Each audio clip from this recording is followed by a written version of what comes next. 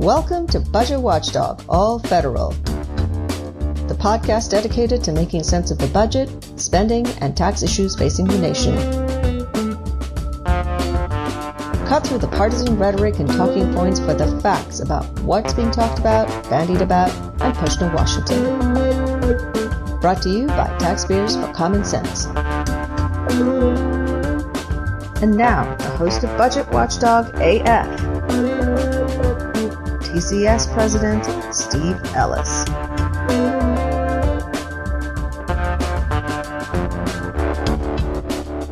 Welcome to all American taxpayers seeking common sense. You've made it to the right place. For over 25 years, TCS, that's Taxpayers for Common Sense, has served as an independent, nonpartisan budget watchdog group based in Washington, D.C. We believe in fiscal policy for America that is based on facts. We believe in transparency and accountability because no matter where you are in the political spectrum, no one wants to see their tax dollars wasted.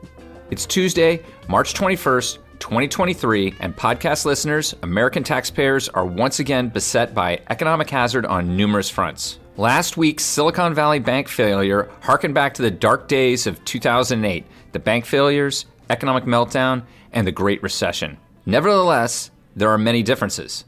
Among them, quick and repeated assurance from the Biden administration that the cold, hard cash for this, don't call it a bailout, is not coming from taxpayers. And so today, with that as our backdrop, I'm joined by TCS Senior Policy Analysts Wendy Jordan and Josh Sewell for a discussion about moral hazard and a fresh example of the old budget watchdog adage, no matter how wasteful, no bad idea is ever truly dead in Washington, especially when there are billions of dollars on the line. You have to kill, kill, kill until it's dead, dead, dead. Did I get that right, Josh and Wendy? Sounds right to me. Nothing's ever dead in Washington, Steve. All right, well, let's dive in. Josh, let me start by asking you to define the terms for us here. What is a moral hazard? So in economics, a moral hazard is a situation where an economic actor has an incentive to increase its exposure to risk because it does not bear the full costs of that risk. So for example, when a corporation or a bank is insured, it may take on higher risk knowing that its insurance will pay the associated costs if things go bad. And when the government pours billions of dollars into financial institutions that made bad decisions, what's that called? Oh, well, that's moral hazard. So the risk is that both people or businesses won't do due diligence to mitigate the risk if they think that they're going to be bailed out regardless. So the customers of Silicon Valley Bank, like Roku, of whom I own some of their products, had $470 million in cash stuffed into that bank when they knew that only $250,000 of that, a tiny fraction, is actually being guaranteed by the FDIC. And at the same time, looking at the overall business, Silicon Valley Bank, they took short-term deposits, like $470 million from Roku, and they tied them up in long-term investments like government securities. And that all worked pretty well when there was low interest rates. But once the rates started rising and people wanted their money, they weren't liquid enough to pay because those securities weren't worth that much. So this is kind of how this all plays out, right, Josh? I mean, so what are some of the concerns that you have about what the government did last week and what it has the potential of creating? I think the biggest concern is that what precedent is being created. So for those of us who lived through the last time we had a major bank bailout and what ended up becoming the Great Recession, and not only lived through it, but also had to work on these policies, we get that this stuff is fast moving. We don't know the full contagion, so to speak, but we really got to think about what are the likely outcomes in the immediacy. But also, again, this has happened before. I mean, the details around the risks that these banks and these other financial institutions took are different, but this is a cycle for us, apparently. So we got to really think about moving forward. How are we going to not induce people to take on more risk than they would if we weren't providing this kind of support, either before the actions or, in this case, after all the chips fall? And we've now seen that, the Swiss government rallied to Credit Suisse First Boston, and that UBS is now potentially, or is buying them.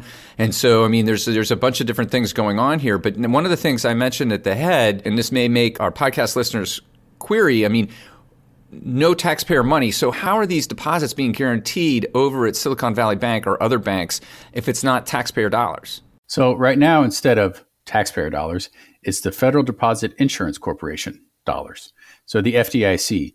And for most of us who perhaps don't have more than $250,000 of cash in the bank, that amount of money is insured at most of these financial institutions. So every bank, every credit union has FDI insurance. So if your bank goes out of business and you have less than $250,000 in your account, you're good to go. And it actually can be different accounts at different banks. But so here, it's not taxpayer money. It's not Congress didn't pass a law like they did in 2008 to rescue the banks. It's actually they're leaning on the FDIC to go ahead and make all these creditors whole. But the thing is, the FDIC, it's a corporation, but all the banks pay the FDIC for the insurance. So the banks are going to charge their customers, which some will be businesses and many of them will be us who have deposits there. So we're not paying for it directly, but you're paying for it indirectly. Right. And now there has been talk about increasing that coverage limit from $250,000. But I think the underlying point that you're making here, Josh, is really solid. It said, okay, so it isn't technically coming from the U.S. Treasury. It's coming from this fund at FDIC, but it's still a government entity that's protecting it. So there is still this moral hazard issue. And this isn't the only place where we have this moral hazard issue that sprouts up in federal policy, is it? No, it's not. And in one of the areas that we all love to talk about, there's moral hazard. Farm subsidies and the Farm Bill. There you have it. If you're keeping track at home, we are maybe 5-7 minutes into this show and the Farm Bill gets mentioned. Sorry, I couldn't get there sooner. But so again, we see this in federally subsidized crop insurance especially. So the fact is, when a farm business buys crop insurance, they are actually buying a policy that guarantees one of two things. Either it pays out when you don't have harvest, as in you don't harvest as much crop as you expected, it's known as a yield loss, or you don't make as much revenue as you were expecting. Yield loss, revenue insurance, where's the moral hazard? So the moral hazard comes in the fact that you and I are actually paying for about 2/3 of the premiums charged for those insurance policies. So farmers are buying into the program, but only paying 1/3 of the cost? Sounds like a pretty good deal. It's a great deal if you can get it. So what that means is farm businesses oftentimes end up planting crops in places where they don't have a high likelihood of harvesting. Parts of the field or entire fields that are frequently flooded, maybe they're frequently dry, poorly producing in general because they're just bad soils. Yeah, and in a great year, they'll get a good crop. And in a normal year, they won't, but they'll still get the income. So it's a great deal for you if you can get that kind of, quote, insurance, unquote. It's not really insurance, because you have that guaranteed revenue. And maybe you don't work quite as hard at avoiding a loss as you would if it was your own money at risk. And that's the real problem here. That's the moral hazard. So putting this into most of our Budget Watchdog AF listeners' perspectives, this would be like, if I drive my car and I get in an accident, my rates are going to go up. But, you have a farmer that doesn't have a crop, their rates don't go up, do they, Josh? Not immediately and not in the same way. Now, maybe in the long run, talk years after years and years, they can go up some. But for the most part, these policies are based on areas, countywide, some was done statewide.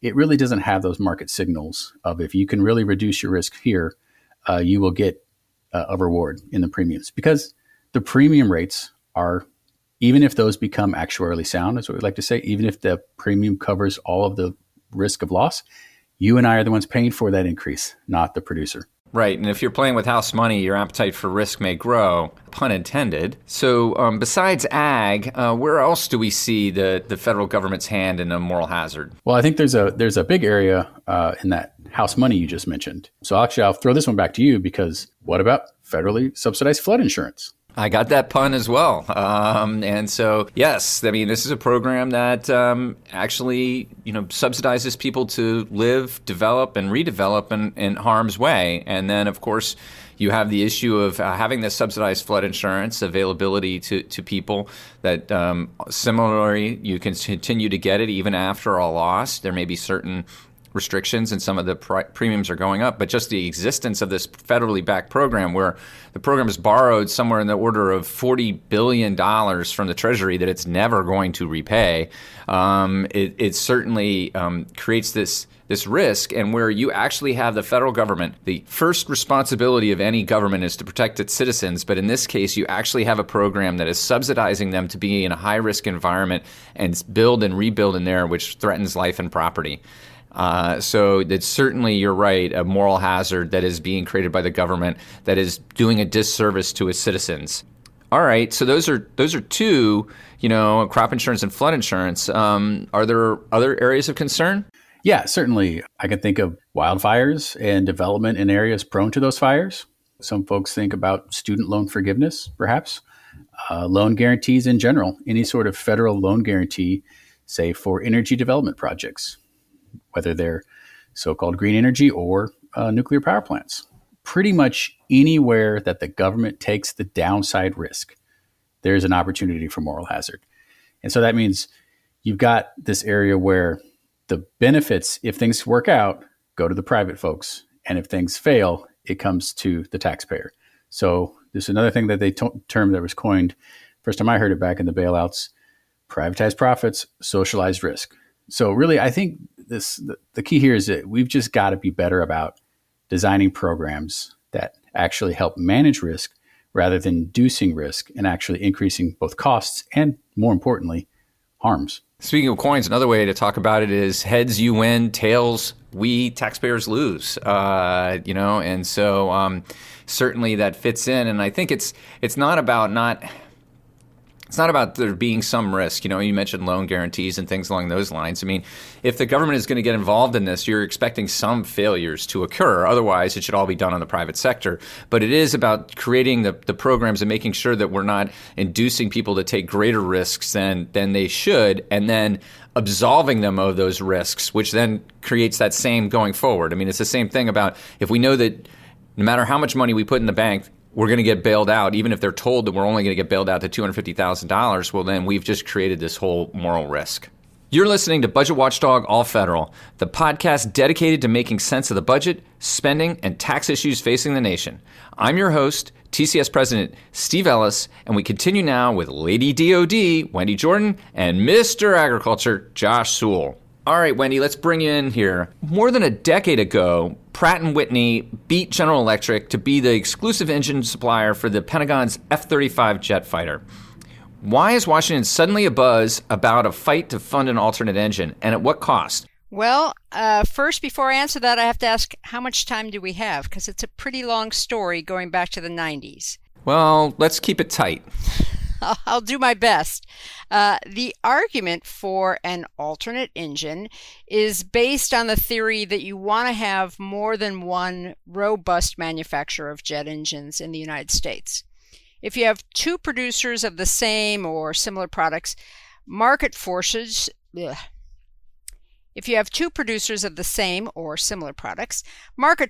should drive down the cost of that product, right? Basic economics. Except when market forces don't do that, because the market is skewed. Way back, as in the 1980s, there was a periodic competition, and since this is a podcast, our listeners can't see me doing air quotes, a competition to determine the manufacturer of fighter jet engines.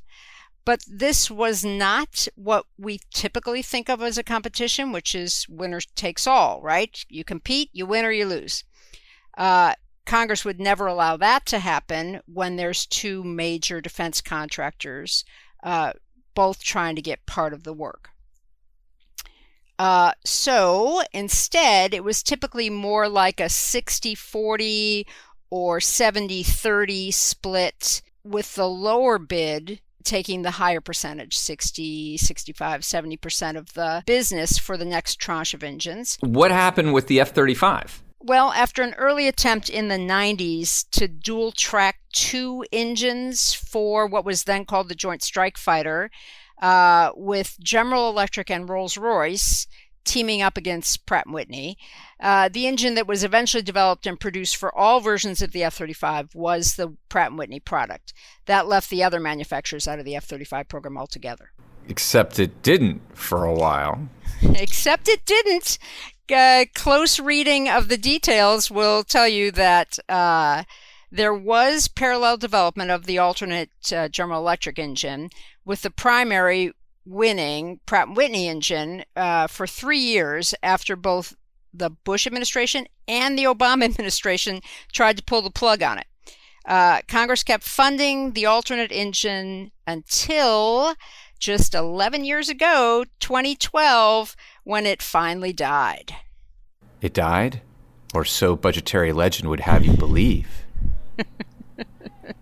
Well, recently, the Air Force decided to upgrade the current Pratt engine to allow the F-35 to perform some new missions. Last year, during the budget hearings, the Secretary of the Air Force testified that it would cost about $6 billion to get an alternative engine, which is called, because we can never have anything named simply in the Pentagon, it's officially called the Adaptive Engine Transition Program, or AETP. To get the alternative engine into production would be $6 billion, and so they decided to go with an upgrade of the current Pratt engine instead.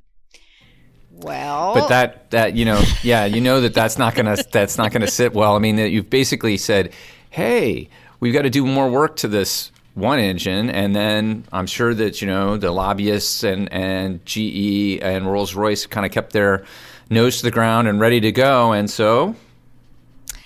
Well, General Electric and its backers on the Hill, they were still stung by the original decision to go with a single manufacturer. They prefer there be a new competition for the next generation engine.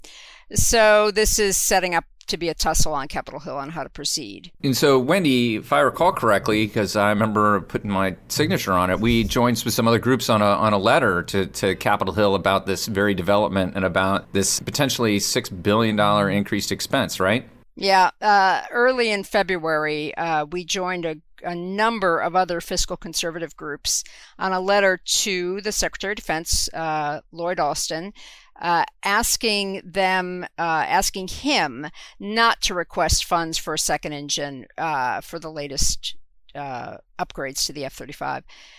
We like to think our letter made a difference, and we were very happy to see the President's budget request for FY24 does not include any money for the very simply named Adaptive Engine Transition Program. Now the fight really begins in Congress, in my opinion. What do you think of that, Steve? Well, I mean, if past is prologue, we saw that the alternate engine continued for 3 years after the president, said no in the budget, and it wasn't until we kind of had the pressures of the in 2012, right after the BCA and the Budget Control Act, that the Tea Party that basically was the death knell for it. So it's harder to revive than to keep things going, but I definitely think that's going to be a big fight. And 3 years is not actually a long time for that type of fight to continue. In Washington speak, 3 years isn't a long time. But I think it's unlikely General Electric's simply going to accept it. Okay, the president's budget request didn't ask for money for us, and that they'll go quietly. The other thing that GE certainly has to their benefit is geography. Yeah. They're doing this in Ohio and Indiana, whereas Pratt Whitney's in Connecticut. And right. So that's going to be one of those pressure points that is going to be brought to bear. Not that we would argue that politics or geographic politics would ever come into such a decision. Heavens no. All right, since we've been talking so much about the F-35 and what gets it going, the engine, so what about the F-35s and what the services got in the president's budget request? Okay, I happen to have those numbers right here. Careful listeners of our podcast know that 3 military services fly 3 different versions of the F-35. And so when 3 military services are buying the same aircraft, you tend to get fairly large buys over the course of a year. This year, there are 83 total airframes being requested by the Navy, Marine Corps, and Air Force. And if you add up the procurement, the advanced procurement, and the research and development funds across those 3 services, you end up with $13.7 billion of the Pentagon's top line of $842 billion. It's a lot of money. We are also going to do some digging. The details are trickling out unevenly, but I want to go through all the MILCON requests, the military construction requests for each of the military services, and figure out how much money is requested for military construction that only serves the F-35 program. That's a little hard to pull out because, oddly, for instance, the Air Force has a child development center listed as an F-35 child development center, and we are unaware that F-35s actually have children, so we are assuming that it is not just the offspring of people who fly or service F-35s who would be going to that child development center. So I think it would be an overstatement to put all of that money against the F-35 program. I would not at all be surprised if Josh's kids are out in the yard at some point this spring with their arms out, flying like they're an F-35. So don't underestimate the F-35 child. There you have it, podcast listeners. For American taxpayers, fiscal hazards abound. We'll keep calling it like we see it. This is The Frequency. Mark it on your dial, subscribe and share, and know this. Taxpayers for Common Sense has your back, America. We read the bills, monitor the earmarks, and highlight those wasteful programs that poorly spend our money and shift long-term risk to taxpayers. We'll be back with a new episode soon. I hope you'll meet us right here to learn more.